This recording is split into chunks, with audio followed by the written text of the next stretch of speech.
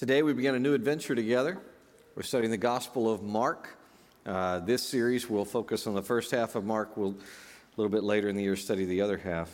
While I was working on this series, I was doing my study prep for this series, I had to make a quick detour to see my knee surgeon. He removed a fairly large amount of nasty fluid from this knee and then packed the now empty space with steroids and platelets and blood-rich plasma and all that kind of stuff. The effects, I'd never had that done. I'd never had the injections of the platelets and steroids. The effects were fascinating. They were wonderful and fascinating. Here's a couple of things that happened. My blood pressure is normally rather low. My blood pressure went through the roof because of those steroids. I was so excited. Oh my goodness. I was walking around the house. I was quoting Peter Pan's Lost Boys to my family. No need sleep. Braves go days without sleep. I ran upstairs with no pain. I ran upstairs and went up and just typed, and I just wrote and wrote and wrote. I'd never gotten so much done in my life. The next time you are crunched on a deadline, ignore the energy drinks. Just go get some platelets and some steroids. It is amazing how much you will get done. Here were some other outcomes. This is what happened as a result of that injection. The wounded, hopeless tissues in my knee began to heal. They really did heal. Everything seemed very immediate. It was all happening very quickly. Now, I don't remember much of that day, but there are certain moments that are really, really vivid to me. I remember the pain of the monster horse-sized needle that was stuck into the deep in my joint of my knee. I remember the rich conversations I had with the doctor and the nurse. Doctor, turns out, is a believer in Christ. He's a believer in the Creator. We had some wonderful conversations about the Gospel of Mark that I was working on. The nurse, by the way, her boyfriend, marrying material. I really liked him. We got that taken care of. I remember the amount of vivid yellow fluid that was drawn out. Great big old needle, 18-something cc's came out of there. It was really wild to watch it just fill. And I remember the Slurpee that my sweetheart bought me on the way home as a reward because I didn't wiggle much when all the needles were in my knee. And somehow, even though they were separate little instances of that day, somehow those moments give me a powerful account of the whole day. And later, you probably can already see it, but later I realized that I had been granted a tiny physical picture of Mark's gospel. Think about it. Mark is a breathless book. I mean, in Mark, things are happening so quickly. There is so much getting done. His favorite word is immediately. The word straight away or immediately is used 41 times in this short book of Mark. You're going to see it a bunch in what we read today. The account is miraculous. There is miraculous healing going on. 209 out of the 661 verses in Mark deal with Jesus' miracles. This is a book of wonders. There are moments in Mark. Mark thinks very logically. It's really remarkable writing. But it's vivid, momentary pictures. They hold together and give us a powerful picture of Jesus, but it's kind of like remembering scenes of the day. And speaking of blood pressure, I told you my blood pressure got raised temporarily just for a bit. Jesus raises the pressure of the time. In Mark, it's a book of conflict. There is conflict all over the place. In fact, the blood pressure gets raised so high that people lose their minds and they end up assassinating the Messiah himself. All that may explain why I started our notes with this. If you look in your bulletin you got when you came in, if you're in here, if you're with us elsewhere, if you look online and download the notes, look at the notes and you'll see the first thing. Mark is a steroid shot of Jesus. We live in a wounded, dysfunctional, swollen world. Our systems don't work right. We unsteadily totter through our days as a culture, as people. It is a world that needs a very healthy dose of Christ. And, unlike my earthly steroid injections, Jesus' presence changes things permanently. There is no diminishing return. Unlike my steroids, there is no diminishing return when we get infused with Jesus. All God's people said, Amen. So with that in mind, can you think of anything we need more than a blood-enriched plasma steroid shot of Jesus? Can you? Me either. So let's get started. Open your Bible. Second book of your New Testament, the Gospel of Mark. Let's go to Mark chapter 1. Let's read verses 1 through 3. The beginning of the gospel of Jesus Christ, the Son of God. As it is written in Isaiah the prophet, "See, I am sending my messenger ahead of you. He will prepare your way. A voice of one crying out in the wilderness, prepare the way for the Lord, make his paths straight." Stop there. I told you Mark was breathless. If you've read them, just think about Matthew and Luke. They take hundreds of words to get up to this point. Mark just launches right into Jesus' ministry. By the way, we're going to be covering the thought sections of Mark in fairly large doses because that's how it's written. We need to make sure we always learn from the text according to the way it's written. It's not that we're not going to stop and reflect on telling images. We are. For example, look at the very first phrase. Look at it again. The beginning of the gospel of Jesus Christ. The beginning. Which Old Testament book does that sound like? The beginning. What does it sound like? Yeah, it sounds like Genesis, doesn't it? The first book of Moses that we call Genesis. Mark is making a very obvious parallel. Jesus, who is very God, brings the new beginning for which creation has been groaning. Scholars will tell you that Mark was originally written for a Gentile audience in this city, in the city of Rome, and that is almost certainly true. However, sometimes people forget that Mark was a Hebrew who lived in this town in Jerusalem. And he also wrote as a Hebrew. He wrote as a Jew for all people. This is a book intended for Jew and Gentile. That's why the very next thing that he does is reference Isaiah, the great prophet. And by the way, he includes with Isaiah a little snippet there from the very last prophet, Malachi. It is a brilliant way to set up a statement that's coming later in the book. Later in the book, we're going to find out that Jesus summarizes all of Moses' law and all of the prophets. So he starts with Moses in verse 1, and he continues with a quote from the prophets so that we know this Jesus, he's the fulfillment of everything. Now that brings up some things that are really helpful, I think really helpful to know before we go further. First, let's get to know Mark. Mark is a rare individual. Our adopted daughter, Chris, she sent me a really funny and ridiculous note about this. Here's the lion. A lion is in medieval heraldry the symbol of Mark, the Gospel of Mark. The lion says, "Are you Bartholomew, Jeremiah, Hezekiah, Zephaniah?" No, I'm just Mark. That's funny. But he's not just Mark. Mark is a remarkable person. Thank you. I'm here all week. Here's a few things we know about this author. Here's what we know about Mark. His actual name was John. That was his Jewish name. Now John was one of the people, and this wasn't completely rare, but it wasn't widespread either. He was one of these people who he was a Jew. He was a Jewish citizen, but he also had Roman citizenship. Who's probably the most famous person that had that? Does anybody know? The Apostle Paul, right, yeah. Okay, John was the son of a lady named Mary. She was a wealthy Hebrew widow. They were Roman citizens as well. His Roman name was Marcus, or we would say Mark.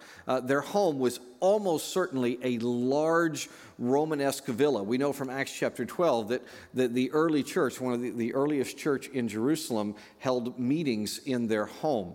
Probably the closest we can get to it is if you've been to the Getty Museum in California. It's built on the exact plan of a large Roman mansion. It's probably the closest we can get to their house. John Mark was with his cousin Barnabas, son of encouragement, his cousin, and the Apostle Paul. The three of them were together when they set off on the first great church planting journey ever in human history. Really exciting stuff. But when they were in Asia Minor, John abandoned them. He deserted the team, presumably because of intense persecution. You can read about that in Acts 13. Paul, dealing with himself the pains of political pressure of being a Hebrew of Hebrews and also a Roman citizen, Paul got so unhappy with Barnabas over John Mark that they actually split. After that journey, Barnabas wanted to take John Mark back on the team. And Paul said, "No way, that quitter's not coming back with me. I'm not having him on my team." And so they split. Barnabas actually took Mark and they went to the island of Cyprus, and Paul took off with Silas on other journeys. After an indeterminate period of time, we don't know how long, Peter engaged with Mark. Simon Peter, the disciple, the apostle, he invested so deeply in Mark that in 1 Peter chapter 5, in Peter's first epistle, he refers to Mark as my son. Paul eventually, this is really cool, Paul eventually found John Mark to be useful again as well. Paul, who had said, no, I don't want that guy, he ends up at the end of his life in 2 Timothy chapter 4 saying, send John Mark to me because he's useful to me. I love that he's useful. Isn't that cool? He also recommends Mark to a whole bunch of other Christians. Mark writes, and this is important, he writes like a well-educated Roman. The Roman nature of Mark's presentation is especially seen in how he depicts Jesus' crucifixion. Here's what happens. By the first century, when Mark wrote, the triumph of a Roman general, the triumph riding through the streets of Rome, that had developed some very regular practices that were part of it. Mark is very careful to display Jesus' crucifixion as a triumph. He turns the march to Calvary into a victory parade. Excuse me. We'll get into this more later, but it's really fascinating. It's so hard, so few people see this aspect of Mark's writing that it's hard to find any artist. This is the only one I've ever found that actually understands what Mark is doing, making the Calvary a triumph, a victory parade. Agnolo Gaddi, and we'll look at his painting later when we get to that section of Mark. Mark also thinks like a well-versed Jew. His gospel contains at least 63 allusions to the Old Testament, although only one direct quote, which is very rare. He references a wide variety of Old Testament sources: Moses, Elijah, Isaiah, Jeremiah, Ezekiel, Samuel, Malachi, and the Psalms. Now, if the book was written around 64 AD, which is very likely, it seems likely, the focus on conflict, suffering in this gospel, it would have seemed especially pertinent. All ages face conflict and suffering. Everybody has trials. But in 64 AD, there was a particularly nasty guy named Nero who was the emperor of the world. And he was persecuting, for the first time systematically, he was persecuting Christians. And this is a book written to Christians in Rome who are facing some really dark times. What a life. Mark is a remarkable person who wrote a brief gospel. Now, of course, in response to that, you're asking in your Inigo Montoya voice, gospel. You keep using that word. What does it mean? Great question. Thank you for asking. I think Dallas Seminary professor J.D. Grasmick explained it best. Look what he said. A gospel was a unique literary form in the first century. It was not simply a biography of Jesus' life, a chronicle of his mighty deeds, or the reminiscences of his followers, though it contains elements of all these. Rather, a gospel is a theological proclamation to a particular audience of God's good news, centered in the historical events of Jesus' life, death, and resurrection. Close quote. Now, Mark may have been the very first gospel penned. We don't know for sure. We do know the tone of the work is singular. Get this now. In Mark, the gospel is shared in an environment of great conflict. In Mark, there are 20 instances where Jesus is in direct conflict with the religious leaders. They come at him. There are another 18 instances in the Gospel of Mark where Jesus is in conflict with his own disciples. Conflict and suffering are the way for every single person who will take up his or her cross and follow Jesus. The only book that I can find that is remotely like Mark in terms of tone and brevity and Roman wit is this book, Julius Caesar's Gallic Wars, especially the first one about the actual Gallic War. If you have time, and it's a very short book, if you have time, read Caesar's Gallic Wars. I think it will give you a mindset that has you ready to better understand Mark. Mark is a remarkable person. He wrote a brief gospel to an original audience. Now, that audience was probably one or more of the Gentile churches in Rome. We know from Romans 16 there were a bunch of churches in Rome. Many of them were headed up by, and probably most of their attendance was Gentile, and it was these churches to whom he wrote. Here's why. Peter and Mark were there in Rome. At least, if 1 Peter chapter 5, when it uses the word Babylon, if that means Rome, and nearly every scholar believes that it does, then Mark's actually in Rome when he writes. A generation later, this guy, Clement of Alexandria, he claimed that the Roman Christians, they themselves asked him to write this account so they could get to know Jesus better. There's internal evidence in the book that speaks to a Gentile audience. Only one Old Testament quotation appears. That's very rare. Jewish customs are explained which would make you think he's writing to at least a somewhat Gentile audience. And then this one's really, really different. Aramaic phrases are interpreted. In the Mediterranean world, the whole eastern half of the Mediterranean world spoke Aramaic. There would have been no need to explain an Aramaic term. You only need to explain them if you're writing to Greece or further west. So it would make sense that he is writing to Gentiles in Rome. The Jerusalem temple is depicted as a house of prayer for all nations. It's also interesting to note what's not in Mark. The absence of these things, to me, speaks also to a Gentile audience that knew very little about Israel. Look what's not in Mark. Jesus' pre-existence. That wasn't important to this audience. Neither was his genealogy or his birth narrative. His childhood, including a very Jewish submission to his parents, his growth in wisdom and stature, favor with God and man, that's not in Mark. The Sermon on the Mount, long discourses, those aren't in Mark. Many of the parables aren't. And the woes to the Pharisees that appear in all the other Gospels, not in Mark at all. Wonderful John Mark writes a gospel to an original audience for a specific purpose. Look at our notes. You'll see my summary of the purpose. The purpose of the book is to present Jesus as the Christ, the Son of God, the one to believe in and follow. Here's how my old friend Mark Bailey put it, no relation. Mark said, the message is similar to the sermonic form employed by Peter in Acts chapter 2 and Acts chapter 10. Two major confessions in Mark, Peter's in Acts chapter 10 and the centurion in Mark chapter 8 and the centurion in Mark chapter 15. The two confessions in Mark highlight the purpose of Mark by showing that a representative of Israel, Peter, and a spokesman for the Gentile world, the centurion, both acknowledge the identity of Jesus. Now, with that background, we can better understand the next part of our text where John bulldozes a path for the Messiah. Let's study the next section. It's verses 4 through 8, but let's start at the beginning to get the connection, okay? Verse 1. The beginning of the gospel of Jesus Christ, the Son of God. As it is written in Isaiah the prophet, see, I'm sending my messenger ahead of you. He will prepare your way. A voice of one crying out in the wilderness, prepare the way for the Lord, make his paths straight. John came, baptizing in the wilderness and proclaiming a baptism of repentance for the forgiveness of sins. The whole Judean countryside and all the people of Jerusalem were going out to him, and they were baptized by him in the Jordan River, confessing their sins.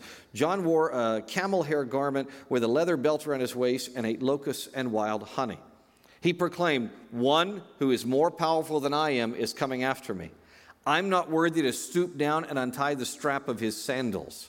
I baptize you with water, but he will baptize you with the Holy Spirit. John was the bulldozer preparing the roadway for Jesus. A few significant points about him are enumerated on the right side of our notes. You can see them there first. He was under a Nazirite vow. The Nazirite vow was described in Moses' law. It was usually temporary. Nazirite vow was a voluntary lifestyle. It included, let me just summarize, it included a special diet, no booze, and not cutting your hair as a way to show dedication to the Lord. So basically, it was all of you under quarantine without alcohol. This vow, by the way, was prophesied from John's very beginning. Luke's account, Luke chapter 1. The angel said to him, he's talking to John's dad, do not be afraid, Zechariah, because your prayer has been heard. Your wife Elizabeth will bear you a son, and you will name him what, everybody? John. There will be joy and delight for you, and many will rejoice at his birth, for he will be great in the sight of the Lord. He will never drink wine or beer. He'll be filled with the Holy Spirit while still in his mother's womb. He will turn many of the children of Israel to the Lord their God. Zechariah, John's dad, was a priest. That means John was of the priestly line. He is directly related to Moses. This isn't just some random guy dunking people out in the Jordan River, okay?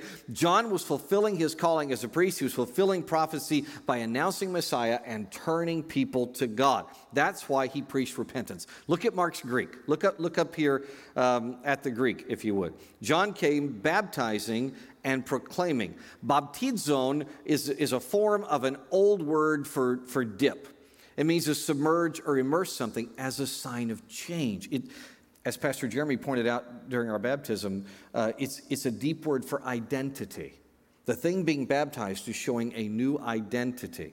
Proclaiming, the other word, is a word for a herald or an announcer. Kerison is a word that seems to have begun with the Greek games. It was an announcer for the Olympic contests, somebody who was heralding news. And now in this corner, by the way, have you thought about announcers? Announcers are a really important part of our life. Who's your favorite announcer? Is it Chuck Morgan at the ballpark in Arlington? Is it Don LaFontaine? And in a world where is it Eric Nadel on the radio? Raise your hand. Somebody raise your hand. Tell me your favorite announcer. Who's your favorite announcer? You got it. Yeah. Who is it? Keith Jackson. Oh, Nelly, that's amazing. Yeah, Keith Jackson. That's a great one. Who you got? Chick Hurt. Oh, very nice. Very good West Coast of you. That's quite good. That's awesome. Yeah. Who was the one, I saw Laura here, who was the one in Detroit? I forgot his name. It was so famous. What was his name?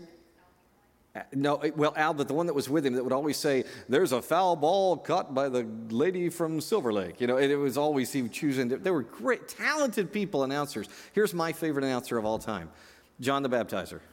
That's my favorite. He apparently has a bobblehead as well, which is really cool. That's what it means when it says he came to proclaim. He's an announcer. He's announcing.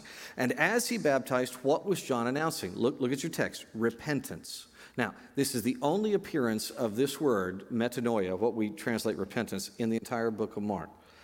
Metanoia means a change of mind. It means to turn about. This is emphasized by the people's confessions. Look what they're doing. They're admitting when they're confessing their sin, I am out of line with God's will. I am turning to God. And what's more, this baptism is in reference to the forgiveness of sins. Aphesin, the word we translate forgiveness, aphesin is a word for removing a barrier, for moving a barrier out of the way. In Scripture, it pictures God's grace removing barriers that keep people from Him. That barrier, listen carefully, that barrier is always removed by God. It is always removed by His perfect sacrifice. It has always been the case. Just look through all of history. In the garden, who made the clothes for Adam and Eve? The Lord did Himself. He sacrificed. He's the one who made the prediction about what would save them. When Abraham had this most amazing covenant established that continues to this day, we're part of it. The covenant God made with Abraham. Who walked through the blood? There's an old kind of treaty system where two people would walk through the blood, they would meet in the middle, and what they were basically saying is, if I break this covenant, let this happen to me. Let me be killed and bloodied, okay? And both people are supposed to walk through. Is that what happened in Genesis? Any of you Bible scholars? Is that what happened, yes or no? Who walked through the blood? God only. Only His sacrifice was a unilateral covenant. The Messiah, we are told in Isaiah, is going to be a suffering servant. We're told throughout the Old Testament, He is going to be the one who is going to suffer. God is going to Himself be the one who takes the pain. The barrier is always removed by God's perfect sacrifice. Every Jew knows that the removal of all barriers is going to come through God the Messiah. He's the one who pays the toll, makes a way for the barrier to be removed. That's what John was proclaiming. Look, he was baptizing those who trusted God's plan that Messiah was going to come pay for sin. The great 20th century pastor Ray Stedman, he wrote a long passage about sin and guilt and fear. It's a timeless essay. I only have space to read the little part that concerns Mark chapter 1, but here is a fabulous observation of what John the Baptizer is doing. To be experienced, says Stedman, forgiveness requires a change of attitude in the heart of the offender. That is, forgiveness must be accepted by the one who's given the offense. God removes the barrier, but you have to accept it. You got to walk through. He goes on. The offender has to acknowledge that he is guilty of an offense. This is repentance.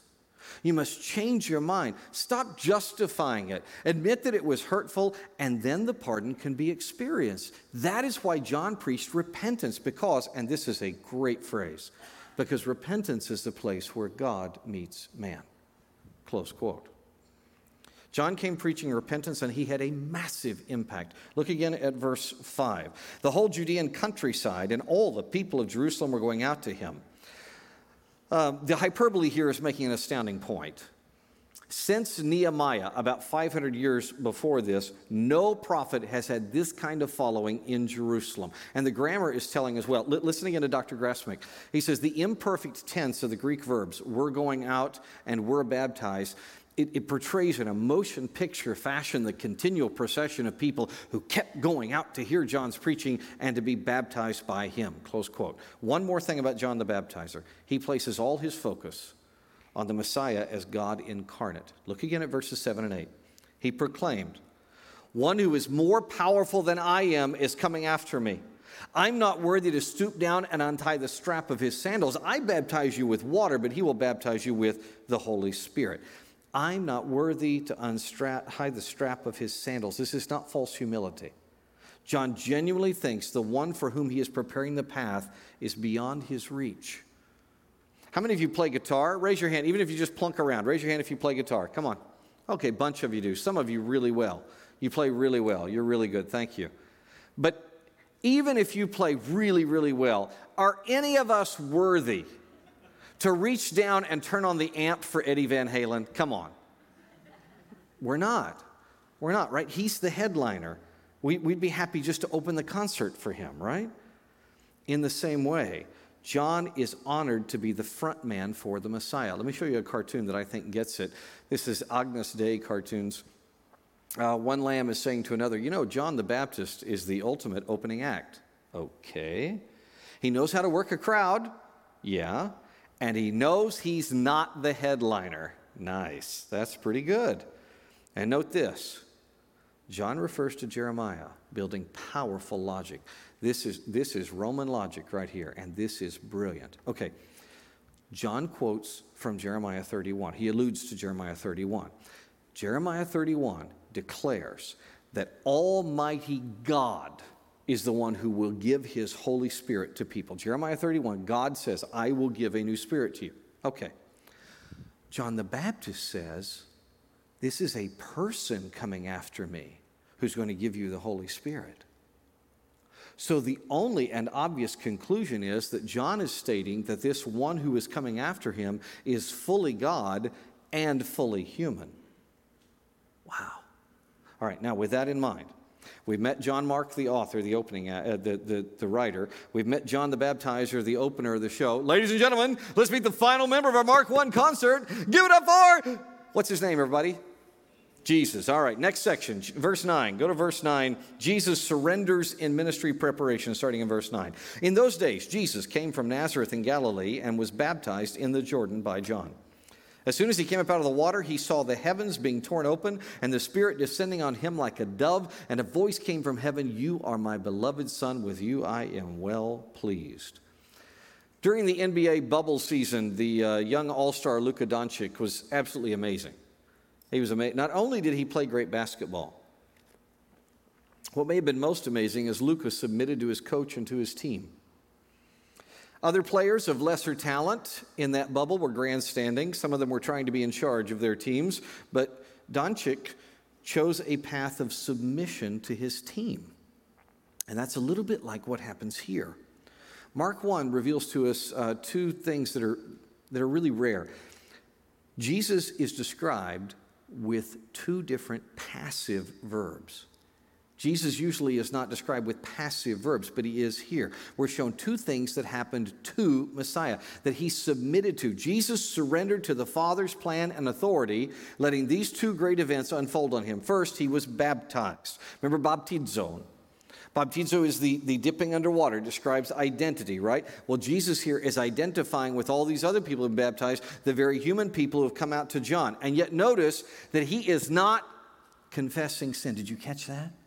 There's only one person that comes out to John that doesn't confess sin, and that's Jesus, because it would be a lie. He has no sin to confess. You see, Jesus isn't only identifying with humanity. In his baptism, he is identified as God the Son. This is absolutely breathtaking.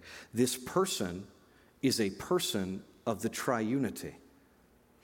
I was blessed to officiate another wedding this week. I've been honored to do hundreds of weddings. At nearly every single one, there's a moment where I cannot help. I flash back to my own wedding.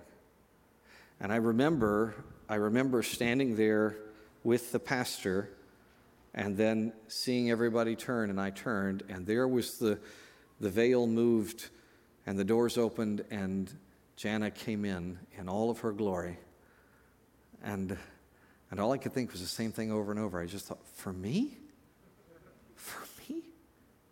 And then, and I know this sounds funny, but then as Jana came down the aisle, I had a feeling that I've never, ever gotten over since, that myself was coming to me. This was the fullness of myself that was coming to me. That's a tad like Jesus' baptism. Jesus, God the Son, stood in time-space. And God the Spirit invaded time-space, coming through the veil to come join Jesus in the Jordan. And the Father spoke. Because of that combination, Jesus, who is fully unified in the triunity of God and is fully identified with humanity, because of that combination, those who trust Messiah Jesus are transformed. The rest of the New Testament shows this. I love how Pastor Stedman put this. He said, the glory of this gospel message is that the Father is ready to treat us exactly as he treated Jesus. We Christians ought to say to ourselves every morning, this is what my Father says, because you are in Christ. You are my beloved in whom I am well pleased. That is what gives us a sense of security and identity, a place to stand, which means we can be calm and unthreatened when everything goes to pieces around us. This is where it comes from. No other source. Close quote. Now, read verses 12 and 13. Immediately, the Spirit drove him into the wilderness. He was in the wilderness 40 days, being tempted by Satan. He was with the wild animals, and the angels were serving him. Here's the second passive verb used of Jesus. He was tempted. He is being tempted. So much to learn here. For today, I want us to just key on the passive aspect of this. Again, there's great logic here.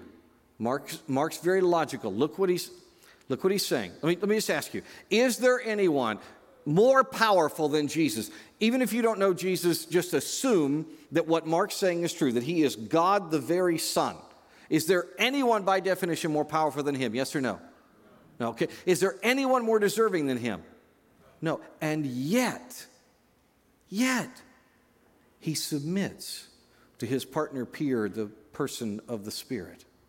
The Spirit drove him. He submits to that. He allows the being that he created, Satan, to tempt him.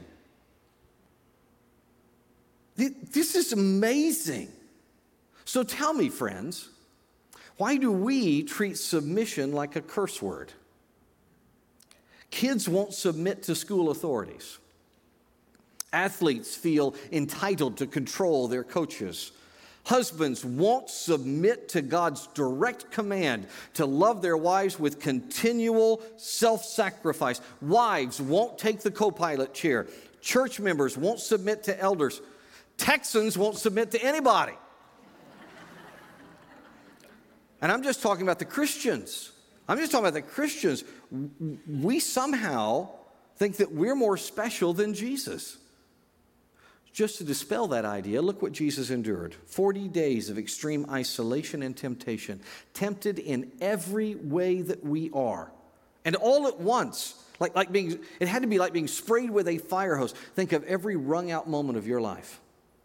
Every loss, every temptation, every anxiety, every pain. Think of them all. Ouch! Now imagine all of that without food. Maybe more importantly, without human contact. Without relenting. All those horrors coming at you at once without relief. Could you handle that? Yes or no? No, neither could I. Yet for some reason we think that we are above submission to God's plans, that we're above Jesus.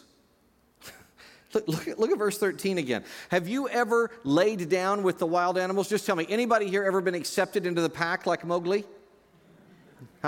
No, I didn't think so. How about angels? They ever appear physically to you and serve you and bring you things that you need? No. Then stop being afraid of submission. Identify with Jesus, who is great and mighty and shows us victory through surrender. After that preparation, Jesus launches his work. First thing he does is preach in Galilee, in his old home area. Verse 14, after John was arrested, to that later, Jesus went to Galilee proclaiming the good news of God. And here it is, summarized for us. The time is fulfilled, and the kingdom of God has come near. Repent and believe the good news. Some big ideas are introduced here. These are going to be hugely important in Mark's gospel. Jesus preaches or proclaims like a herald. The term is the exact same one Mark used earlier. Remember, proclaiming, kerison, is the word for being an announcer, right? Now, kerison showed us that John was a herald. He was an announcer for Jesus. Well, Jesus also announces. What does he announce? Good news. Good news, two words in our text, is actually one in the original. It's evangelion. Evangelion is a term whose meaning, this is really rare, its meaning didn't change over hundreds of years. You know how rare that is for words in any language? They usually morph with the time. Evangelion stayed the same for hundreds and hundreds of years. It always meant joy, joyful news. It almost always meant peace, but peace that came through victory, through triumph. Okay, that's evangelion. In his play, The Equites, Aristophanes used the word. There it is, evangelistai. He said, I bring good words, happy news. Demosthenes, famous writer in Greek history, wrote something called Corona. Had nothing to do with the virus. And he has this quote, I am not the one who was seen, rejoicing and laughing at the success of the alien, announcing good news. Close quote. That is really significant. Now look at those sentences and how it's used, evangelion, and think. If you picture Jesus proclaiming, preaching like some droopy little sad person, like Jonah at Nineveh, yet 40 days and Nineveh will be overthrown. If that's how you picture Jesus, very meek and submissive, you're wrong. That's not what evangelion means. That you haven't read Mark. That's impossible. Or maybe you picture Jesus preaching like some fire and brimstone preacher, screaming at people, right? Spitting on them, right? You're far enough away, you're safe. Don't panic at home. It may not look like it. They're a long ways away from me. You're okay. If you think of that, you're wrong. That's not what evangelion means. This is how God's kingdom comes. Look, John Mark used the exact same construction as Demosthenes, and he used it on purpose. He wants us to see Jesus rejoicing and laughing at the good news he brings for people who were alienated from God by sin. Rejoicing and laughing at the success of the alien, announcing good news. This is how God's kingdom comes. Repent, change your mind, and turn toward this great fun news. Sinners, and that is every single human who's not Jesus, sinners do not have to remain alienated from God. All God's people said? Now, let's close out this thought section. Jesus launches his work by preaching. That's the first thing he does. Second thing, he calls followers. Look at verse 16 where he calls his followers. As he passed alongside the Sea of Galilee, he saw Simon and Andrew, Simon's brother, casting a net into the sea, for they were fishermen. Follow me, Jesus told them, and I will make you fish for people. Immediately they left their nets and followed him. Going on a little farther, he saw James, the son of Zebedee, and his brother John in a boat putting their nets in order. Immediately he called them, and they left their father Zebedee in the boat with the hired men and followed him. Now, this is not the first time they've met. These young men were sometime followers of John the Baptizer, and Andrew had earlier enjoyed a very personal encounter with Jesus. In fact, he brought his brother Simon, whom Jesus renamed Peter, to meet him. Remember now, these are almost surely very young men, which makes this even more remarkable, except for Peter and maybe Andrew, because they already owned a business. In that time, a business could not be owned by anyone under 18. And since we know that Peter owned his boat, the word used for him is an owner. The fisherman word means an owner. He had to be over 18. The others are almost certainly between 12 and 16 years old, teenagers, because that was the age at which one followed a rabbi and studied with a rabbi. But these guys didn't plan on that. They either weren't great students or they didn't want to do that because they have not anticipated becoming disciples of any rabbi. They haven't been in schooling. They're working. So when they leave their nets, this implies a lot. It means they left everything behind. All their plans, their careers, possibly girlfriends, their family. A teenager friend of mine has made the same choice. She has made the choice to follow Jesus. And so, knowing I was teaching on Mark 1, she showed me what she wrote in the side of her Bible. She made a little painting and wrote, "Follow me and I will make you." Now, don't think this is an instantaneous thing, okay? Yes, the choice is immediate to follow, but that's not the end of the story. This just begins a long process. The original writing points this out. Okay, look at your Bible. You see come or follow, depending on your translation. That's actually two words in the Greek. Okay, devte. Devte is the first one. It's a commanding calling. This is the exact same word that Mark is going to use later for when Jesus calls Lazarus forth from the tomb, when he brings him back from the dead. Devte, come. It's a word that is very commanding. But when it is combined with opiso, the second word, the meaning changes a little. It's still something commanding, but it's a command that it continues as a protracted process. Old Dr. West said it best. Look what he said. When opiso is used with devte, as in follow in Mark 1:17, it includes the idea of a long, slow process of becoming, close quote. Followers of Jesus walk with him. They are ever in process of becoming. They join Jesus in fishing for people and being a herald and sharing the good news. They live ever in light of Jesus calling, follow me. That's why our Latin ancestors developed this term. Our Latin ancestors brilliantly developed this term, Anno Domini. It means in the year of our Lord. It's true no matter what year it is. Followers of Jesus are always walking with Messiah. They are always in the process of becoming in the year of our Lord. Now, of course, you're wondering in relation to that in your Vicini imitation, what does that mean for me? Great question, Vicini. Thank you for asking. If you're a Christian, Mark 1 means this is not merely a horrible year of a plague. It means this is not just a season of a wildly upside-down election. It is the year of our Lord.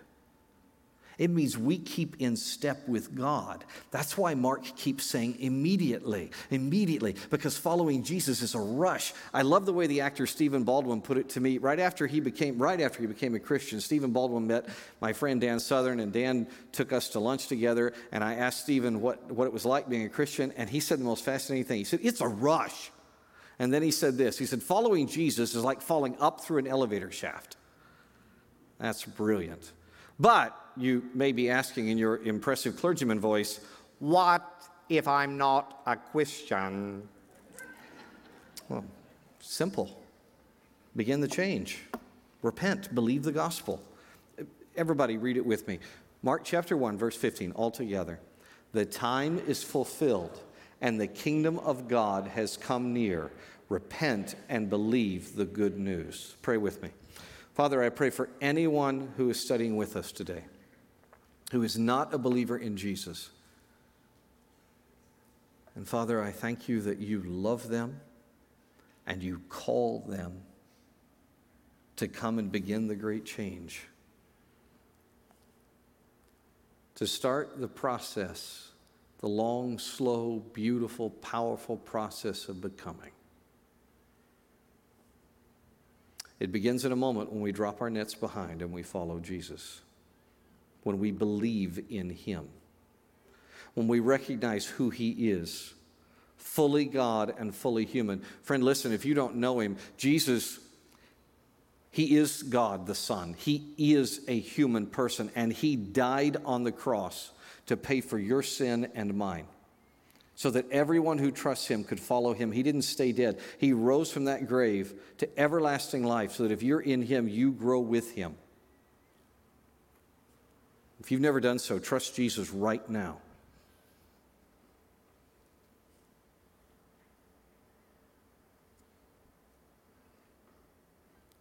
If you just trusted Jesus as Savior, raise your hand. Everybody else is still praying. Just look at me and raise your hand. I want to rejoice with you. Good. Good. If you're with us elsewhere in the world and we are still one and together, please write a note to the host and let them rejoice with you. Thank you. Father, I pray for all of these people who are believers in Christ, some of us very long-term Christians, some very new. And I pray that we would follow Jesus. By your grace, we would always be in the year of our Lord. In Jesus' name, amen.